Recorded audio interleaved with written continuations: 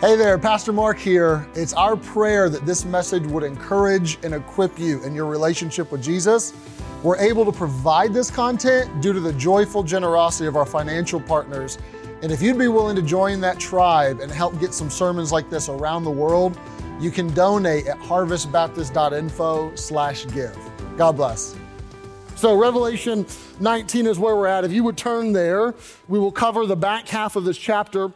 We covered the first half 2 weeks ago, and really the chapter kind of changes gears on us midway through, and that's what we want to pick up this morning. But I want to start by saying, most of you all know that I grew up in Louisville, Kentucky. My wife is a California girl, and I'm a Kentucky boy, and we met in California, married, and moved here from there. But I grew up in Kentucky, Louisville. And Louisville is known for three things. One is Kentucky Fried Chicken. Louisville's not in the name, but that's where it's from. KFC is, you can thank Louisville for that. Two is the Louisville Slugger baseball bat that many professional baseball players will use. And if you ever go to Louisville, you can take a tour of the factory and it's worth your time. But the third is the Kentucky Derby. And the Run for the Roses, as they call it, is the annual horse racing event that is kind of the creme de la creme. If you can win the Derby, you are set. There's lots of horse races that take place all over the country, all over the world. There's lots that take place at Churchill Downs in Louisville. But the race to win is what they call the greatest 2 minutes in sports, is the Kentucky Derby. It is this moment where the best of the best of the best thoroughbreds are loaded into these little stalls, and those gates open up, and all of a sudden, all of this horsepower is unleashed, right? And all this power comes exploding out of these stalls to run around that track as fast as they possibly can in a matter of about 2 minutes, right? And then while they run, there's this little guy about the size of an elf on the back of that horse holding on for dear life, right? That's how it works. And that, I think, is a good picture or window into what's happening here in Revelation chapter number 19. It is this moment where the gates of heaven or the clouds of heaven open up, and all of this unbridled power is unleashed. You actually have Jesus kind of as a jockey in this text. He's riding a white horse, and heaven opens up, and power is unleashed. And we will see today what Christians have long called the second coming of Jesus. We actually have sung about that already this morning. The choir sang a kind of a rough version of the Apostles' Creed this morning, that we believe in God the Father, and we believe in Jesus Christ, and we believe in the Holy Spirit. And they went on to say, we believe in the crucifixion, we believe in the resurrection, and then we believe that he is coming back again, right? And they sang that, and he's coming back again a couple times, and John even said, I can't wait, kind of in the middle of it. What do we mean he's coming back again? Well, we mean Revelation 19:11 through the end of the chapter, the back half of Revelation 19. Do you see this in grave detail, the second coming of Jesus? Now, one note of clarity before we examine the text is sometimes people get confused because we say there's like two comings, but we kind of refer to three. We will say that in Christmas, in the incarnation, Jesus came to his own, right? God becomes man, and he came unto his own, and his own received him not. We will say that in the second coming that we'll see today, Jesus comes with his own, with an army of angels and saints, and he comes in power and in victory. But we'll oftentimes refer to the rapture of the church as Jesus coming for his own, and we'll say like he's coming, and you can almost get the impression that there's three comings. We call this the second coming because it is the second time that Jesus' feet will physically touch the ground. There is a rapture in the middle, but this is Jesus coming back to earth and his feet touching the ground. And we get to read about it this morning. So let's pick it up. I want you to see in verse 11 that he's coming visibly. Verse 11, I saw heaven opened, and behold, a white horse. And he that sat on him was called Faithful and True, and in righteousness he does judge and make war. Now that's interesting, because the first half of the chapter reads like this. Verse 1, after these things I heard a great voice. Verse number 3, again they said, Alleluia. Verse 5, a voice came out of the throne saying. Verse 6, I heard as it were. Verse 9, he says unto me. Then verse number 11, I saw. You go from ears to eyes. You go from hearing, saying, to heaven opens up and now I see something, right? Visible. And the point that I want to make just very briefly is that number 1, this is exactly what was predicted. In Acts chapter number 1, after Jesus raises from the dead, he ascends to heaven. And they're all standing there like, whoa, that was amazing. And then show up these angels, and the angels say, what are you gawking at? They're like, he just went up into heaven. And they're like, this same Jesus, in like manner, will come just as he went. He will come again. Just as he went up, he's coming down. This is going to happen. And they say there's a second coming, right? And this is predicted to be a physical, visible thing. The point is, don't spiritualize this text. And there are people that try to spiritualize the whole book of Revelation, including this, and say, well, this is just like a metaphor for like truth is going to defeat bad ideas. It's more than that. Don't spiritualize the text away and miss the physical reality of what is going to be described when Jesus comes in power and in war and in victory here in this text. So he comes visibly, he also comes victoriously. You see both his nature and his name that all point to the victory that's going to be manifested. So you see his nature. Verse 11, what is his nature? Faithful and true. What do you mean faithful and true? Meaning the rider of the white horse is trustworthy. The rider is reliable. The rider is real. The rider is true. He is the truth, the whole truth, and nothing but the truth. And then you see that the rider is not just faithful and true, but he is a judge and a warrior. In righteousness, he does what? He judges and he makes war. Now, I don't know if you've ever thought of Jesus as someone who makes war, but this text tells you that you should. Meaning he holds judicial and military power, which is something that the Old Testament saints and the Jewish people had a firm hold of. They took great stock in God being the Lord of hosts, meaning the Lord of armies. One who had a heavenly army, one who was victorious, one who was a warrior king. They had a very, very firm grasp on this. As a matter of fact, their grasp on that was so firm that they missed the predictions of the same Messiah being a suffering servant. And many of the people in the first century could not wrap their head around Jesus dying on the cross for their sins because they were so fixated on this Lord of hosts coming to defeat the enemies decisively and to usher in a kingdom. That they were so fixated on that they thought you're going to beat up Rome and you're going to establish your kingdom, and they just skipped right over the cross and the suffering Messiah. But those predictions of a coming king, of establishing a kingdom, of the Lord of hosts are still valid. This here tells you that he comes how? To judge and to make war.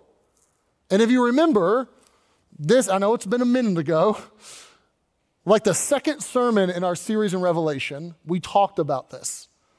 Revelation chapter number 1, verse number 7, we got the first prophecy in this book of prophecies.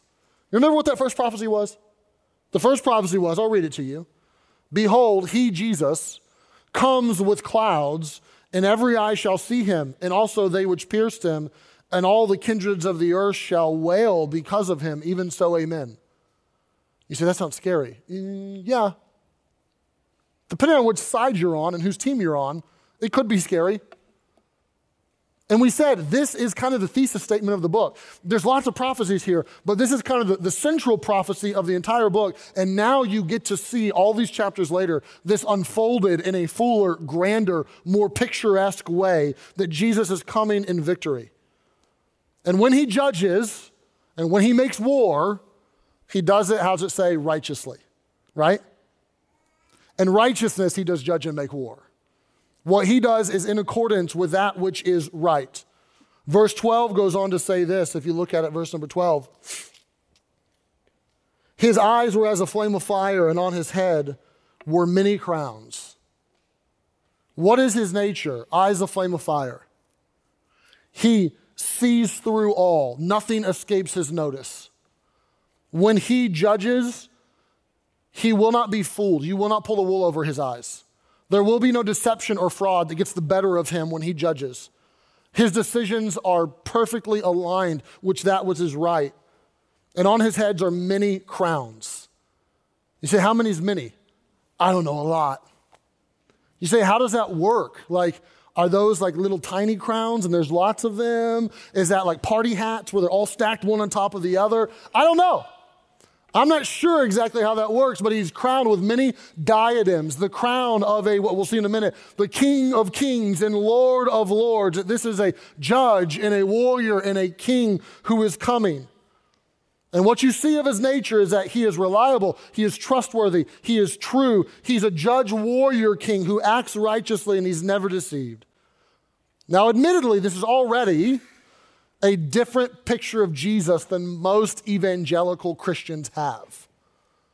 Because there's three prevailing views of Jesus. I don't know if you've ever thought through these, but there's three prevailing views of Jesus that Christians have. Baby Jesus, okay? Jesus in the manger, right?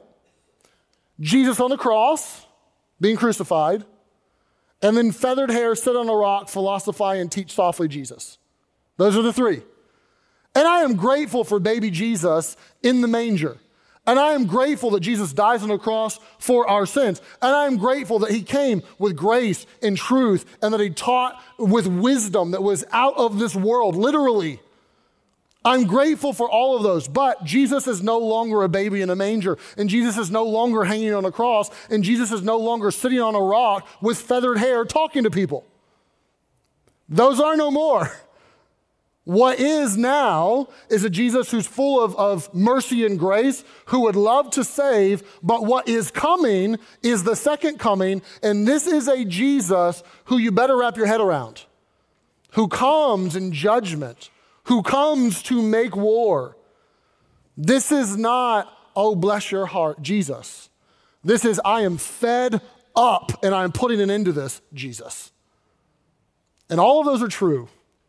But this is a clear depiction. And if you're like, I don't know, I don't see it yet, just hang on a second, you'll see it. This is a Jesus who is coming with an iron rod, with fist balled, ready to make war. And you start to see more of his description in his names, not just his nature, but his names. Look in verse number 12. We already saw he's called faithful and true. But verse number 12, we find that he has a name of mystery. Eyes, flame of fire, head, many crowns. And he had a name written that no man knew but he himself. You say, ooh, what is it? I don't know. No man knows but he himself, okay? And people, it drives me batty. People try to speculate, well, this is the name. It says you don't know, okay? It's not your prerogative to know, which is actually kind of helpful because sometimes we get this idea that when we get to heaven, we'll be omniscient. And we don't necessarily think of it in those terms, but we kind of say that. Like, well, we'll just never know this side of heaven. Maybe you'll never know that side of heaven, right? Did that ever cross your mind? I hate to burst your bubble, but you're like, well, why did this happen in the world? Why did this happen to me? I won't know this side of heaven. As if you're going to go to heaven and you're going to walk up to the throne and you say, God, why did this happen? I demand you give me an answer. And God he has to answer you. That's not how it works. He may look at you and say, yeah, no, I'm not telling you. He may keep that to himself. There are certain things that he keeps to himself, such as this name. You get to be a citizen of heaven. And there is a lot that comes with your citizenship, but there's a security clearance that you may not have on some issues. You say, that kind of bugs me. I'm sorry if it bugs you, but that's the way it is. The one with the authority gets to determine the level of access that you get. And there are certain things that you're not omniscient. You're not going to be God. You're still going to be a subject in his kingdom, and you don't get to know everything, including this. It's a name of mystery. But we also find that there's a name of memory. Verse number 13. He was clothed with a vesture dipped in blood, and his name is called the Word of God. Now, a note on the vesture dipped in blood, people like to debate, is that his own blood or someone else's blood? And I don't know that I can say for sure, honestly. Maybe it's his own, and it's meant to draw us back to the cross, that he crucified for us, then he shed his blood for us. I'm prone to think, and kind of strongly, that it's not his own, but it's others. Like, he's going to make war. You're going to see that. Like, it said that, but you're going to see it depicted in a minute. And war is bloody. And the corresponding predictions of this from the Old Testament, like in Isaiah, actually not just intimate, but they say overtly that it's like the blood of others. But there's this road that's dipped in blood. More to come on that in a minute. But his name is called what? Well, faithful and true, yes, a name that we can't know, but then also the Word of God. Now, that's a name of memory because who's writing this book? John is the human author. Did John write any other books of the Bible? Well, yeah, John wrote those epistles, right? 1 John and 2 John and 3 John. They made it really easy on you. They just named them after him. And he also wrote that gospel about Jesus called the Gospel of John, believe it or not. And how did the Gospel of John start? In the beginning was the Word. And the Word was with God, and the Word was God. And Word became flesh and dwelt among us, right? How does John refer to Jesus? As the Word of God. And he depicts this Jesus he was with God and he was God. Was he with God or was God? Both. Like one in essence, but separate in persons. And he tells you now in Revelation 19, here's the Word of God. Here's this one who's called that. Who is that? That's Jesus. And he's coming in power. He's coming in glory. You see in verse number 14, 15, and 16 that there's this name of majesty. Verse 14. The armies which were in heaven followed him upon white horses, clothed in fine linen, white and clean. Now, if you're anything like me, my brain just likes to ask the text questions. And when I read that verse, my brain just explodes with questions. Like, why are the warriors, like the army people, right? The Lord's army, why are they dressed like priests? Like, shouldn't they have armor? Like, linen doesn't normally cut it when you're going into battle. Like, that's not the garb of war, right? And why are their garments all white, but his are all bloody? And why do they get to ride white horses? Because traditionally, the potentate, the king, the emperor, the one that was the stuff, they rode the white horse as a symbol of victory. But those that were just in the army, you didn't get a white horse. That wasn't for you. So this whole verse is riddled with questions, but they all make sense when you understand the gospel. Like, it is seeming to indicate that there is a war that is going to take place, and there is the Word of God. There's a King Jesus who's going to get his hands dirty and who will be bloody and who will win the victory. But there will be his followers who really don't do anything that win the victory. Like, they stay all nice and clean and white in their white linen, but they get to share in the victory. They get to ride the horses. And that's like the gospel in a nutshell. That Jesus would win the victory for us, but we get to share in it, and he just divvies it out to us, even though it was none of our effort, right? And even in this instance, this is what is taking place, is he is coming in unbridled power, and he will win the day, but we will basically be bystanders who just say, well, he made light work of that, you know? He's not a general on a hill, on his steed, looking through binoculars, like, get the job done, guys, go get him. No. He is there. He's at the front. He wins the day, and we're like, we got nothing left to do. He did it all. But he allows us to share in it. And verse 15 tells us this. It says, out of his mouth goes a sharp sword, that with it he should smite the nations. The indication is that his words will cut them down. That he can speak it. It is done.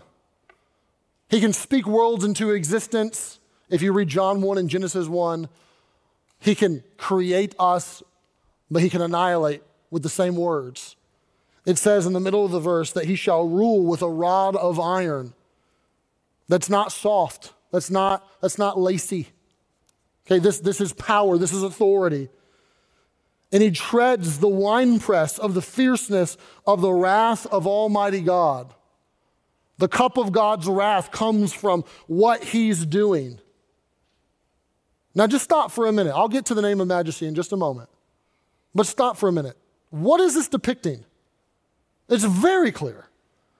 This is depicting a stern, militant, rod of iron, cut the enemies down, blood on my clothes, Jesus. You say, I don't like that. Well, you may like it a little more if you weren't so comfortable, perhaps. I understand that most of American Christians don't love this view of Jesus, but it is Jesus nevertheless. And I would argue strongly that if you weren't so comfy, you would want and crave this view of Jesus more. If you didn't sit in an air-conditioned room and go to your air-conditioning car to drive home to your middle-class neighborhood in your air-conditioned home where you lock the door behind you and sit on the back deck, and then at night you turn on your Simply Safe and you pillow your head on your MyPillow and you go to bed nice and comfy and sound. Like if something happened tomorrow where like someone just did you wrong, I don't mean a little bit, I mean a lot of it. They did you wrong and they got away with it. No judge, no cop, no in-laws ever held them accountable. They just got away with it. You know what you would start to have a little bit of an itch for? A Jesus who would make all the wrongs right. A Jesus who would judge. A Jesus that you could say, I can't figure this one out, and I'm getting beat up, and they're getting their pound of flesh, they're getting their 10 pounds of flesh out of me, and I can do nothing about it. What do you do then? You need this Jesus. To keep going, to survive, you need this. And just think about the world. Like, you think about history. You think about where we live today. You want this Jesus more than you let on. What Jesus do you want for Hitler? Feathered hair sit on a rock? Not me. I want this Jesus. What Jesus do you want for the people who literally a few months ago murder one of our missionaries? One of our missionaries who we've supported for years was on the streets of Baghdad. He's a missionary in the Middle East. His wife was with him. And some Muslim extremists boxed him in, took their guns, put it in the car, and pulled the trigger as many times as they could. His wife is still with us, but Stephen is gone. You want baby in a manger Jesus for that one? Maybe I'm a bad guy, maybe I'm mean, maybe I'm violent. I don't know. I tend to think, though, I want this Jesus.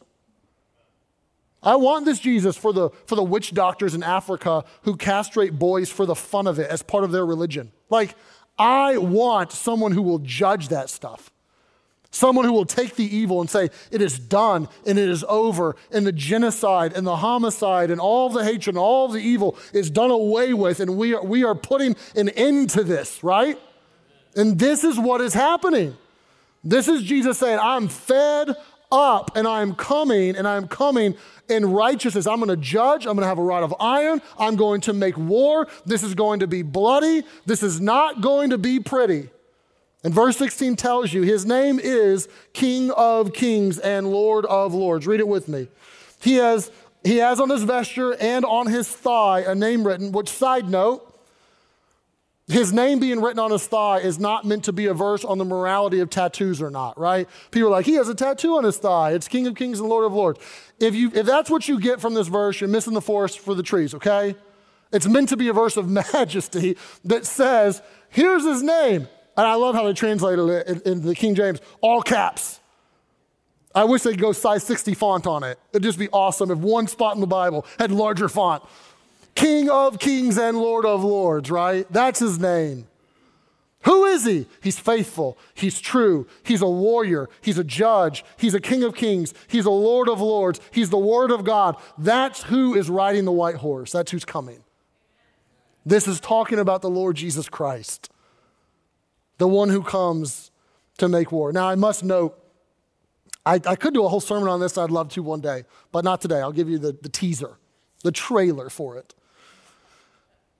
If you trace back references to Jesus or God being King of Kings or Lord of Lords, you can see allusions to that all through the Bible, even in the Old Testament.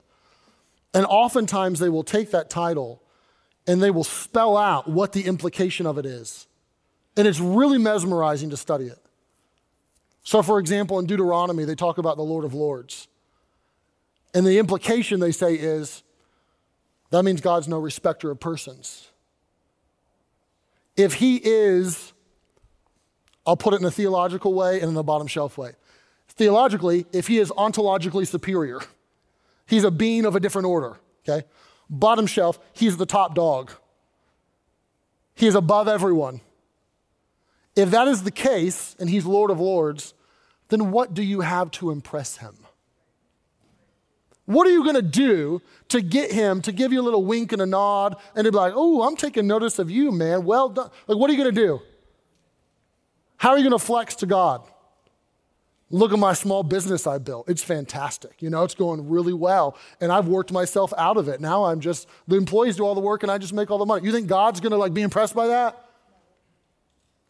You think he's going to be impressed with how well you've organized your garage? Is he going to be impressed that your house is bigger or your car is nicer? Not a chance. He's King of Kings and Lord of Lords. There's nothing you can do to make him be like, wow, you're impressive. He doesn't do that.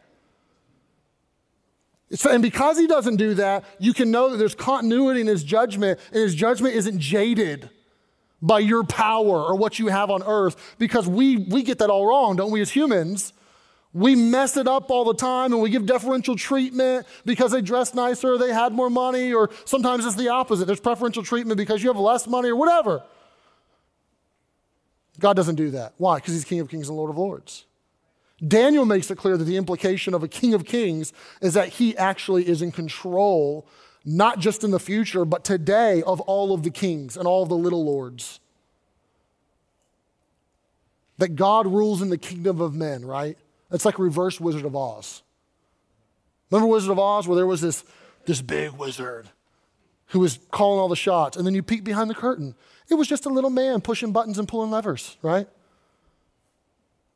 And the Bible says, no, reverse that. He's King of Kings. That means there's not a little man behind the scenes pushing buttons and pulling levers. There is a God of gods. There is an omnipotent one who rules in the kingdom of men and controls it all. He's King of Kings. He's Lord of Lords. And he's coming. How? To judge, to make war. And here's what it says, like it or lump it. Verse 17 to the end of the chapter. He comes visibly, he comes victoriously, and he comes vengefully. He comes to execute vengeance. You say, vengeance? Should that be a comfort to me? Yeah, it depends. Vengeance in your hands? No. Vengeance in his hands? Yes. And that's a very biblical idea. Right? Romans will tell us that we, as the beloved of God, we don't avenge ourselves. We let go of the wrath. And what does it tell us? How can we do that? For it's written, vengeance is mine, I will repay, saith the Lord. That when someone does you wrong, you can say, I'm taking this little case that I've built against you in my head, or even maybe literally on paper. And you say, you know what? I'm submitting that case to a higher court. I'm submitting that case to a bigger judge, and I will let him be the judge, jury, and executioner. I will give it to him, and vengeance will be his, and then he will measure it out righteously. And here he is coming in that moment in vengeance. Verse number 17. You're going to see through this the birds, the beast, and then the battle. Here are the birds, verse 17. I saw an angel standing in the sun, meaning he was trying to be seen, okay? He wants to be conspicuous. He's standing in the sun, and he cries with a loud voice, saying to all the fowls that fly in the midst of heaven, come, gather yourselves together unto the supper of the great God. What kind of supper? That ye may eat the flesh of kings and the flesh of captains and the flesh of mighty men and the flesh of horses and them that sit on them and the flesh of all men, both free and bond, small and great. Meaning there's going to be a lot of war and a lot of bloodshed and a lot of people are losing their life. This is going to be decisive. This is going to be the end, and there's going to be a feast. You say, that sounds gory. Yeah, I know. In many ways it is. But they're calling the birds. Calling the birds, yes. This is a harbinger of the devastation that will reign. And that devastation that reigns is meant to be indicative of the power that is there in the Lord Jesus Christ. That devastation accentuates how strong and mighty the Lord of hosts is. Verse 18, it gives you all these groups, small and great, all of mankind. It's not like, not the generals, but those that are the infantry. No, everybody. Verse 19 and 20, you see the beast. And I saw the beast and the kings of the earth. Now, I can't recap all of this, but we've seen from chapter 13 on, we have seen the beast, we have seen his little buddy, the false prophet, we have seen the 10 kings that he assembles. We've seen this play out throughout these chapters, that this Antichrist, this one who has the devil as his daddy, this one who is controlled in an evil way, who wants people to take the mark of the beast and tries to kill the nation of Israel and tries to kill the Christians and is committing genocide in so many ways. That this one and the kings and their armies, they gather together to make war against him that sits on the horse. Now you tell me, not a rhetorical question, tell me, who is the one that sits on the horse? Ready, set, Jesus, who is God. Thank you, Sue. So make no mistake about it. These people are anti-Jesus. These people are on the other team, right? And they're making war. Here we go.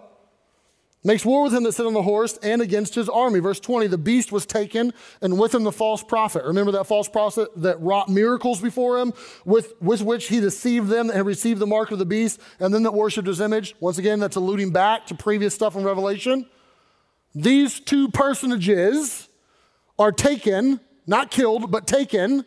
And what happens to them? They were both cast alive into a lake of fire burning with brimstone. They meet their end. Now, this is the first time, and we will see as we move through the back of Revelation, this come up a few times. This is the first time the lake of fire is mentioned. So more to come later. But for now, let's just try to be a little bit clear. There is a distinction between hell and the lake of fire. So there is a place called hell within the realm of the dead that you do not want to go to, but that is temporary. One day, death and hell will be cast into the lake of fire, which is permanent. If you want to think jail versus prison, that's fine. There are people that are arrested, perhaps even convicted, but not yet sentenced. And there will be a day of sentencing that we will see in the back of Revelation. Everyone will stand before God. That's coming.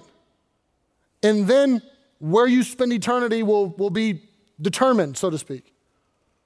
But this is a day of sentencing for these two. And best I can tell within the Bible, these are the first two personages to enter the lake of fire.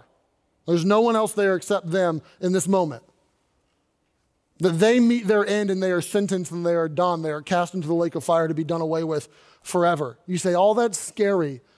Well, I'm not trying to scare you, but I'd rather you be scared out of hell than me tickle your ears and you just go through life comfortable. It is what it is. It says what it says. Here are the birds being summoned, this harbinger of the death that's going to come. Here is Jesus coming, and it is amazing. You read about the beast, but then you read about the battle. And the battle, this is all building for chapters and chapters. Here comes the battle in one verse. That's all you get. The remnant were slain with the sword of him that sat upon the horse, which the sword proceeds out of his mouth, and all the fowls were filled with their flesh. You say, that sounds kind of anticlimactic. No, the opposite. This is done. This is not some long saga that takes over 18 seasons of a TV show, right? This is not battle after battle after battle. This is done.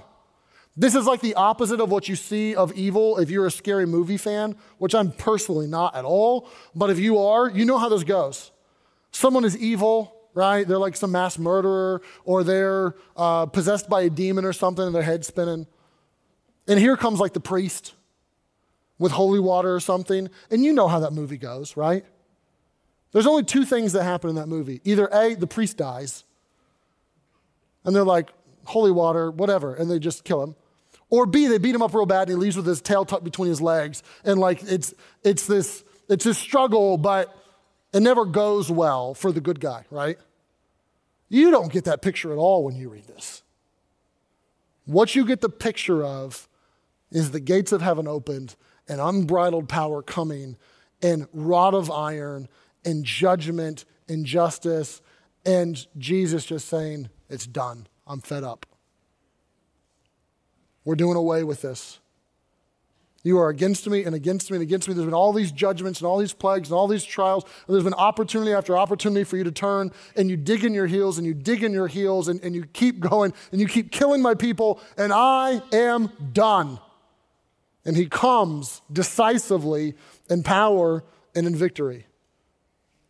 You get a picture from this text that the sovereignty and the power of Jesus is unassailable. Like that there's no contest. That this is night and day and he is King of Kings and Lord of Lords, which has a lot of comfort for God's people. If you read the text and say that's scary and that's gory, yes, but there's a lot of comfort. There's an old church saying that is fear not tomorrow, for tomorrow is already won, that is derived from this. Like if we know that he has the victory and we know that he has the power, then you don't have to go through life scared. You can trust in him. You can lean on him. And here I'm going to give you in closing quickly 4 implications for the second coming of Jesus. If this is true, and it is, what do you do?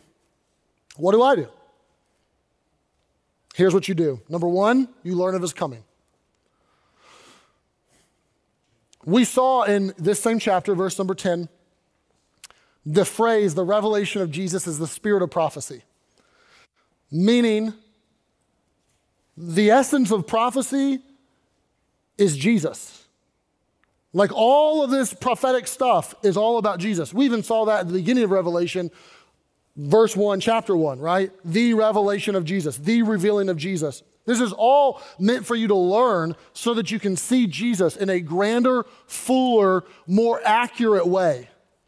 And you need that as a Christian. You need to learn, you need to read, you need to understand what it says so that you can see not just, as I mentioned, baby Jesus or crucified Jesus or teaching Jesus, but that you can understand who Jesus is and that you can learn about his coming. But when you learn about his coming, what do you start to do? Or what should you do? You look for his coming. We're told this all through the Bible. Revelation will tell you over and over and over. When the world starts to wind down, you don't spend your time looking for things to happen. You look for someone to come. You keep your eyes on him and you look to him. You look for him.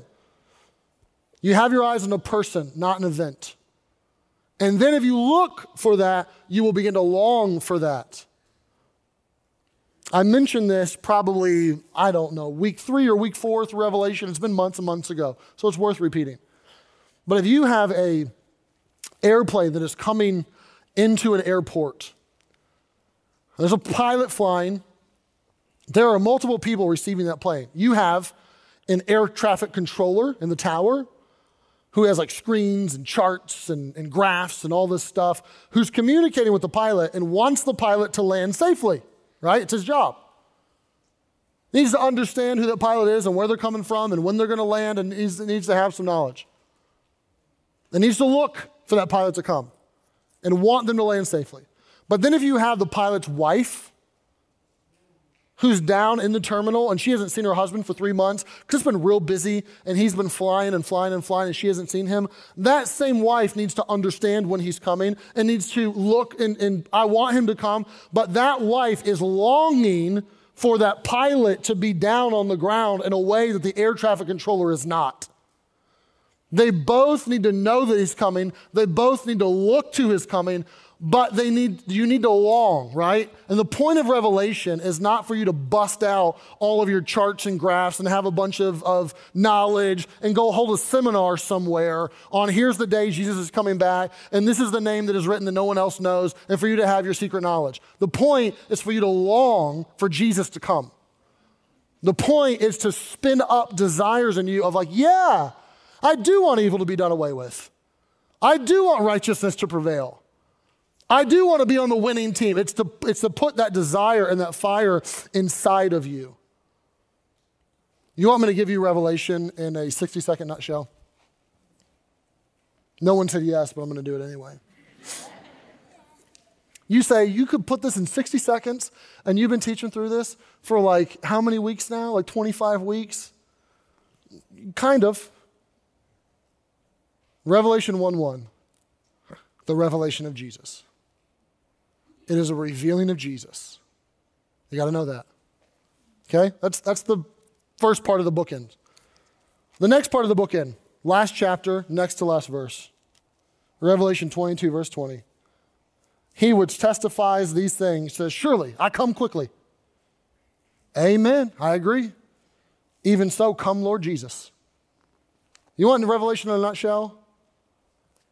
It reveals Jesus. Come on, Jesus. That's it. Here's Jesus. Let's reveal him. Come on, Jesus. That is the heart of the book. It's meant to help you look to and long for Jesus. But then lastly, you live for his coming. You don't just learn, you don't just look, you don't just long, but you live for it. I will give you the words of Jesus himself when he taught his disciples in Luke. He gave them a story, and the story kind of fits for today. He said, there's this master who's in charge of everything. And he leaves. And he gives those that are under his authority the tools and the resources they need to do their job. And he's going to come back again. And the master tells the servants 4 words. Occupy till I come. I'm leaving. I'm going to resource you with what you need. And I'm going to come back. But until I get back, keep working. Live for me. Do not go sit in the hammock and drink lemonade. I've given you what you need. You have a job to do, so keep on keeping on. Keep working, right? And while we look forward to and we long for, and I dare say you will even begin to long more and more for his coming, because as we look at chapter 20 and 21 and 22, when you see what his coming ushers in, your heart is going to explode. And you're going to say, I want that. Bring it on. But until that day, what do? You just sit there and you write little love notes and you just wait and wait and wait and wait. No, you occupy till I come. You work, you do your job. You evangelize. You build people up. You disciple. You be the church. You sing his praises. You work, right? You stay faithful. I was thinking this week about our church. And we are, I don't know if you knew this, most of you probably did not, but we're about to celebrate our 40th birthday as a church. That's coming up in August. We were talking in staff meeting this last week of how do we want to celebrate our 40th birthday as a church? What do we need to do for that day? And I'm not sure exactly what we're going to do, but we have a few little ideas to make it fun and special. But I was thinking about the difference between a church that is thriving and growing and there's life and churches that are dying on the vine. I'm like, what's the difference? They both have sermons. They both sing. They both have a building. What's the difference? One of the differences, I don't want to oversimplify this, excuse me. One of the main differences is churches that thrive have people that understand we occupy till he comes. We stay faithful. We keep working. We don't put in our 20 years and then do nothing. That's not how it works. It's not, well, I've been at Harvest for 30 years, so now I'm just going to be put out to pasture. I'm just going to sit around on my hands and do no. Churches are built by people being faithful and staying in the pocket and saying, I want to occupy till he comes. And I was reflecting on those of you, and I'm looking around, I'm seeing faces right now. I don't want to name names, but I was thinking about those of you that were at like the storefront days, like the early days of being a charter member. I was thinking about some of you that came at the little white church. Some of you came at the campuses before this one, with Pastor Skelly was here for 20 years. Some of you came here. This is your building, the only one you've ever known. I'm one of those. Been here 8.5 years, and this is the only campus that I've known. I was reflecting on the people. who have said we have a King of Kings and Lord of Lords. And we believe that he was crucified. We believe that he rose. We believe that he's coming again. But until then, God help us. We're going to roll up our sleeves. Yeah, we may be tired, but we're not going to be weary in well-doing. Because in due season we'll reap if we faint not, right? We're going to keep on keeping on. We're going to stay faithful. We're going to occupy till he comes. Live for his coming.